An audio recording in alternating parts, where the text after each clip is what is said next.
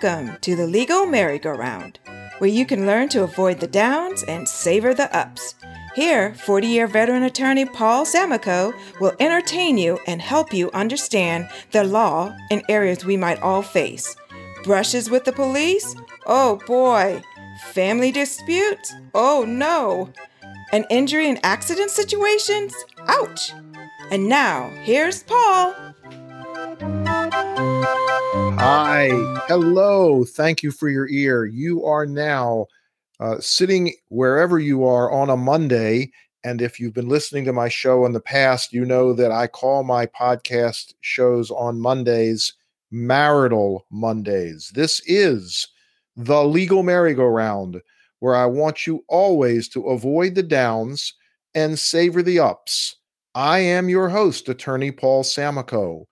And when I tell you avoid the downs and savor the ups, folks, I don't mean just legally. I want you to have a sensational, a spectacular life. And that means getting rid of the downs. You know, that's just negative energy. Get rid of it and savor the ups. Enjoy the good times. Enjoy the successes. Enjoy that hug from your granddaughter or your grandson, that smile of your spouse. Today, again, Marital Mondays, as you know, if you've been a listener, and I thank you for that, by the way, very much. This is about family matters. Unfortunately, because there's not a lot in the law to talk about with good stuff in family matters, it's bad stuff. And sometimes it's good because a bad marriage, hopefully, if the people can be civil and professional and courteous and polite to each other as their marriage dissolves, then that's a good thing. Remember, they at once were in love and decided to get together, and okay, it didn't work out. So that's not the end of the world. Doesn't mean they're bad people. But more often than not, the law comes from the things that people do within the marriage or outside of the marriage or when the marriage is breaking up that makes for legal cases. So today, I just want to get right to it. This is about the question of stealing marital money. Stealing marital money. There's a word or a term for that in the law. It's called dissipation of assets. Yes, dissipation. Okay, well, I don't have to use that big word, but you get the gist of it. Husband and wife are married, or husband and husband, or wife, and there's a breakup, and one of them goes and takes out the money from the joint bank account. Is that right? Well, your answer might be probably not. But we're going to explore all of that here on this show today. So I want to just provide, to begin with, a little bit of information about what happens around the country. I'm here in Maryland, Virginia, Washington, D.C., and I'm going to touch on what's happening, particularly the jurisdiction, the state of Maryland, in the second half of the show. But let's take a state like Iowa, okay? Did you know that in Iowa, when someone files for a divorce, the court automatically, or on specific request of either party, enters an asset preservation order, which restrains or prohibits either party from withdrawing, transferring, encumbering, borrowing against, or otherwise disposing of any money in checking accounts, saving accounts, retirement or pension accounts held individually or jointly with each other or jointly with any third party without court's prior approval or without prior written agreement of the parties. Except, don't you love it? There's always an except with the law, isn't there? Except for the purpose of paying routine household or business expenses, utility bills, other regular and normal monthly bills, or necessary and reasonable legal expense for purposes of obtaining representation in the divorce matter. Okay, so with that background, let's look at a couple of cases. We have a case in Maryland because that's where I'm most familiar with, and I can share some of these things. Again, just as a background, dissipation of marital property in Maryland occurs when one spouse uses the marital property for a benefit unrelated to the marriage, when the marriage is falling apart. In 2011, a couple had been married in 1998 for, I don't know, give or take, what is that, 2 decades. No, decade, 1998 to 2011. Okay, I'm a lawyer. I don't do math. They were divorced less than 10 years later. During the divorce, the wife filed a complaint claiming that all the property issues had been resolved. Well, not so fast, says the husband. Not quite. He claimed that the wife had taken $80,000 of marital funds without his knowledge or approval while the divorce was pending, and they were not used for a family purpose. He claimed some of the funds were wired overseas, and he asked that the court order his wife to account for the funds and grant him a monetary award. All right, so what happens? At the hearing, the husband calls the wife to testify. Her testimony, she says, yeah, I opened 2 bank accounts that were only in my name. I also made withdrawals, that's right, of about $80,000. But she denied dissipating the marital funds, testifying she had spent the money on family uses such as clothing, food, health insurance, rent, the car, her kids' overseas expenses, and the babysitter. The court granted the divorce and denied the claim of dissipation. It found that the husband had not met his burden of showing the money was spent for the wife's own benefit or purpose, unrelated to marriage, because the only evidence was the wife's testimony that the money had gone to family uses. The husband had not met what they called the threshold question. His attorney, of course, argued that the wife had not provided corroborating evidence, but the court stated that the wife's testimony under oath did not need to be corroborated. So the husband appeals, asking the appellate court to vacate that aspect of the judgment.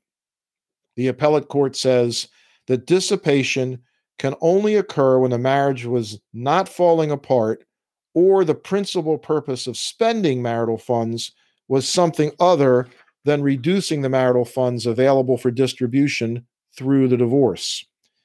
That happens when one spouse takes funds without the other spouse agreeing to that taking. Okay, the court finally says the issue is whether the spouse takes the funds intended to defraud the other partner.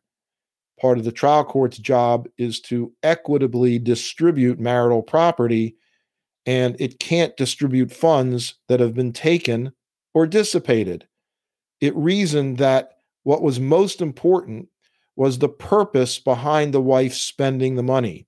Trial court's factual findings had to be clearly erroneous to be reversed. Again, she says she used the money for family stuff. The husband argues the trial court had not followed the proper steps. It argued that he argues that he had presented what is called a prima facie case. That means the enough there for a court to take notice and act on it. And therefore, the wife had to produce evidence to prove that her expenses were appropriate. Well, again, she did. She testified. The appellate court rejected the husband's argument, ruling that the burden of persuasion and the initial burden of production fell on the husband as the person alleging the dissipation. Simply showing that she took the money wasn't enough to show dissipation.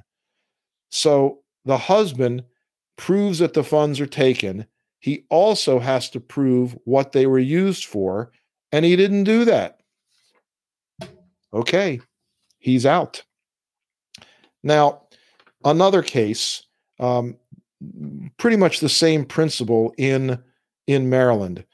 Here's a case in 2019. A couple, PJ and IJ, were married in India in 1984 and filed for divorce in Maryland in 2013. The wife accused the husband of dissipating a large sum of money. The court agreed, finding the amount dissipated was $161,000, meaning that if the case is successfully brought by the wife, that the husband would owe her half, or $80,500.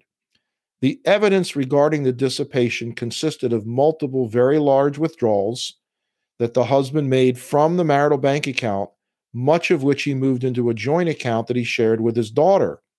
The wife also had expert witness testimony from a certified public accountant, a CPA, right, who opined, gave his opinion that the husband had withdrawn that money, $161,000, and cashier's checks from the couple's marital bank account starting about a week before the divorce and continuing for several months. So she brought the prima facie case. The evidence was there to be contested. That means the burden shifted to the husband. Now he had to prove that he used it for marital purposes. But his testimony, get this, scratching your head, only strengthened rather than defeated the wife's arguments. He admits that he spent much of the money at casinos and nightclubs. Dumb idiot. These expenses obviously weren't marital purposes. So the trial judge was correct in finding that the husband dissipated the assets and ordered him to make a payment of $80,500 to his wife. Well, okay. The problem is what we call draining the bowl, right? Is it fair? Of course not. Trying to take money out and blowing it at a casino or trying to hide it, not the right way to go to someone that you've spent quality time with years and years. I'm going to come back after the break, and I'm going to share with you the law in several states and what laws they have. And then I'm going to share with you what I'm going to call the sorry state of affairs right here in my backyard in Maryland. Don't go away. I'll be back soon.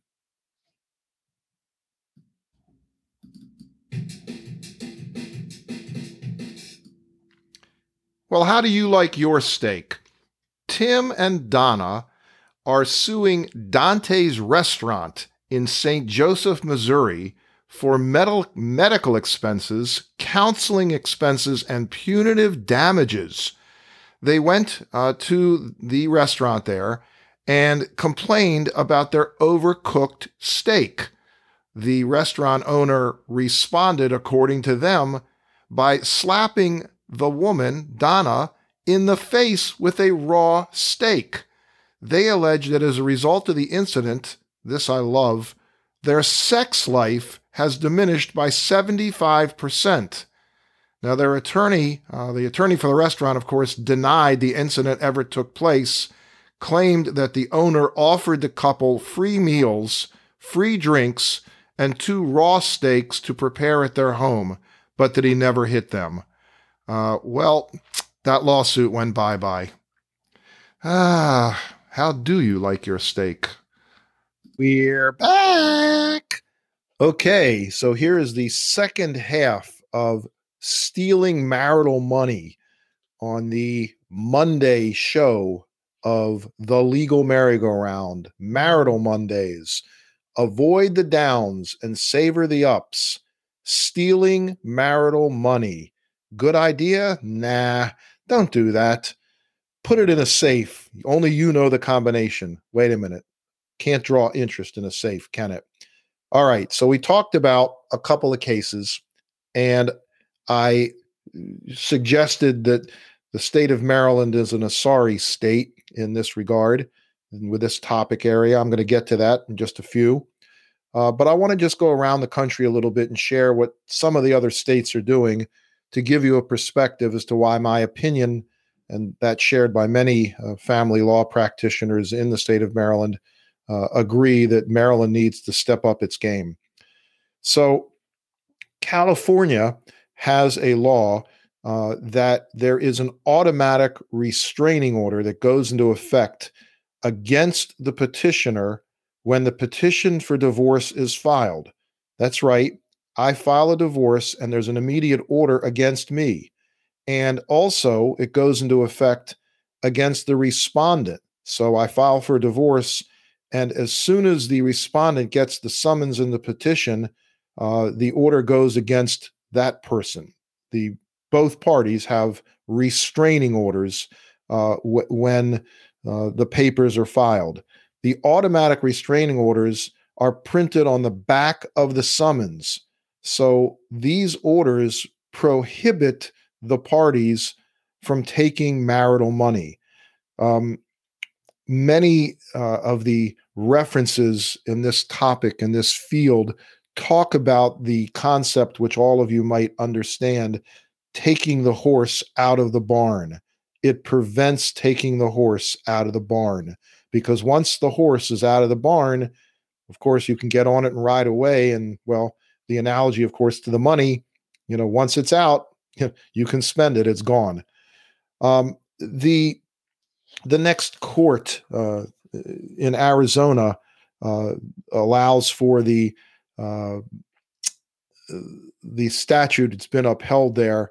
Upon issuance of the summons, an injunction is like a bankruptcy to preserve assets. So if you've had this situation, or you know of others who have, in a bankruptcy filing, you're not allowed to go out and spend assets now. Let's say you owe $100,000 and you only have $30,000 in your bank. You file bankruptcy, you're immediately prohibited from taking that $30,000 and spending it frivolously or in any manner in any manner, because the individuals that you already owe the $100,000 to should be able to get a proportionate share of that $30,000 that you owe, in my example. So in the marital domain, it's much the same in Arizona. Much like a bankruptcy petition, an injunction is issued to preserve assets. No expenditures are allowed except for normal everyday items. They even reference that you can't terminate insurance policies and use money that you might get if they are cash surrender policies. Property can't be removed from the marital home. A good law out in Arizona.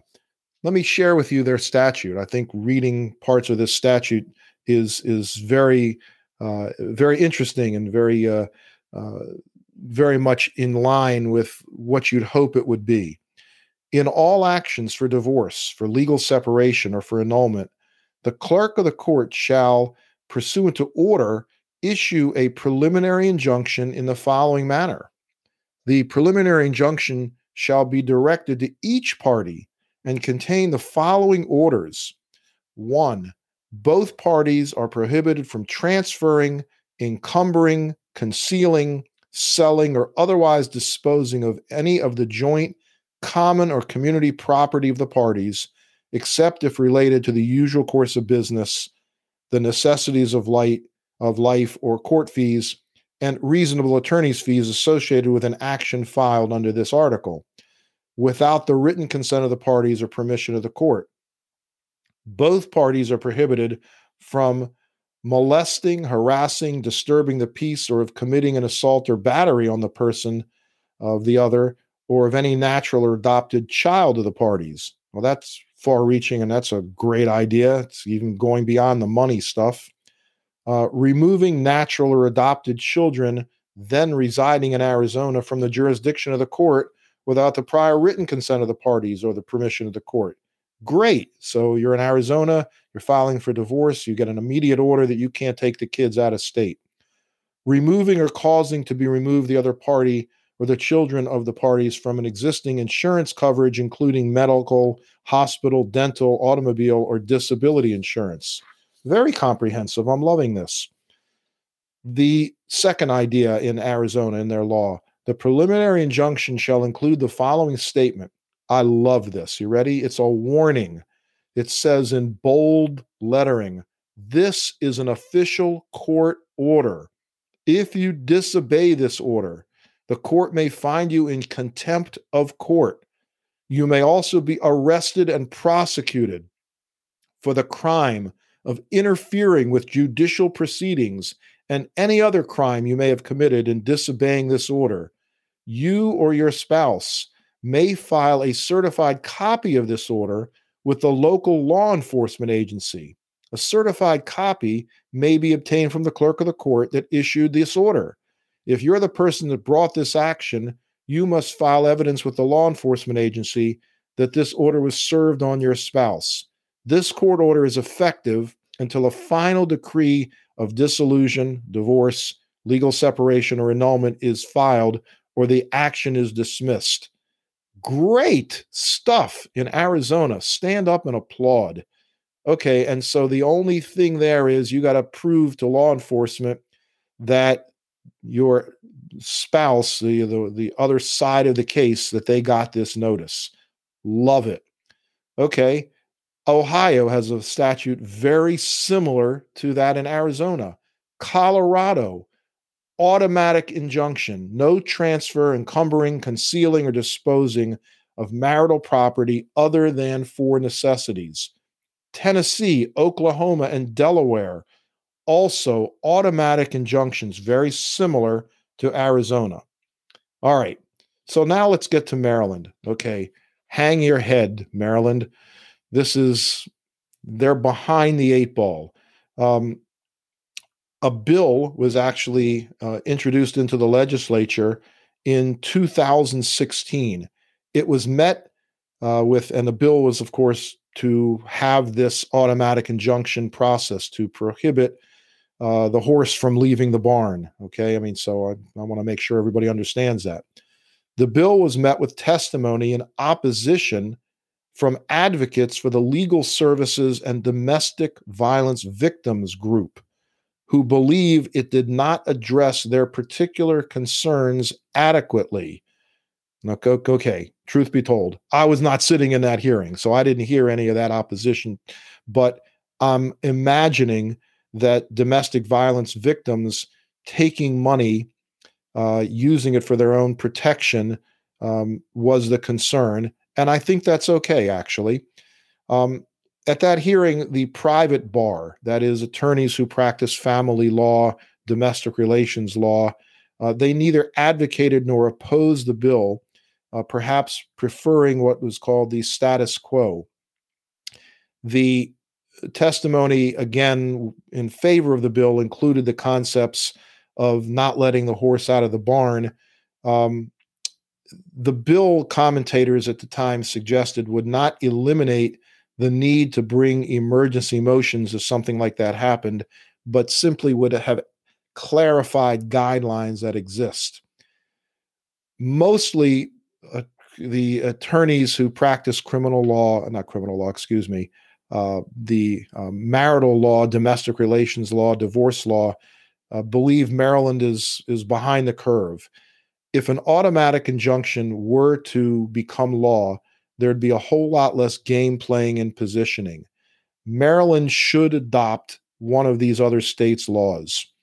I agree. I don't practice domestic relations law. I'm able to talk about these things here on this podcast because I'm a lawyer. I'm doing this for 40 years. I understand these things. It's just not my chosen field to do that type of work. But nonetheless, I have opinions and you get to hear them. I think it's a shame here in Maryland. The courts, from what is going on, appear really not to care. By the time you're able to get a hearing on whatever you need relief for, again, using that expression, the horse has not only left the barn, but the farm too. The cost to clients can be staggering. Child absconding cases, easily $10, $15, $20,000, and having to hire lawyers in two different states. It's a very bad thing. I mean, again, I don't want to sound, just base and elementary here, but you have two people who get together, they're in love, they get married, they build up a family, they build up a home, and they hopefully are building up assets. And then the marriage starts to crumble, and one of them just goes and takes the money. I mean, that's just wrong. Taking the money, okay, because I have to eat, I have to pay rent, I get it. But this is the kind of thing that should be discussed, and it shouldn't be done behind the back.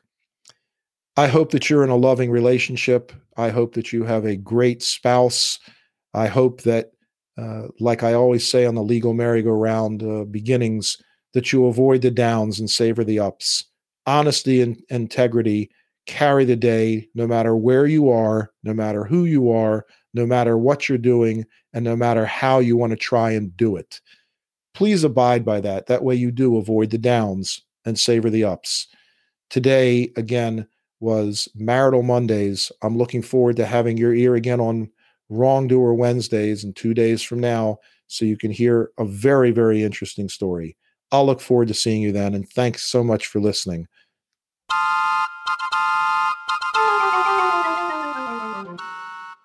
Thanks for listening to the Legal Merry-Go-Round. We hope you enjoyed our show. Tune in next time to get a better understanding of real-life legal situations.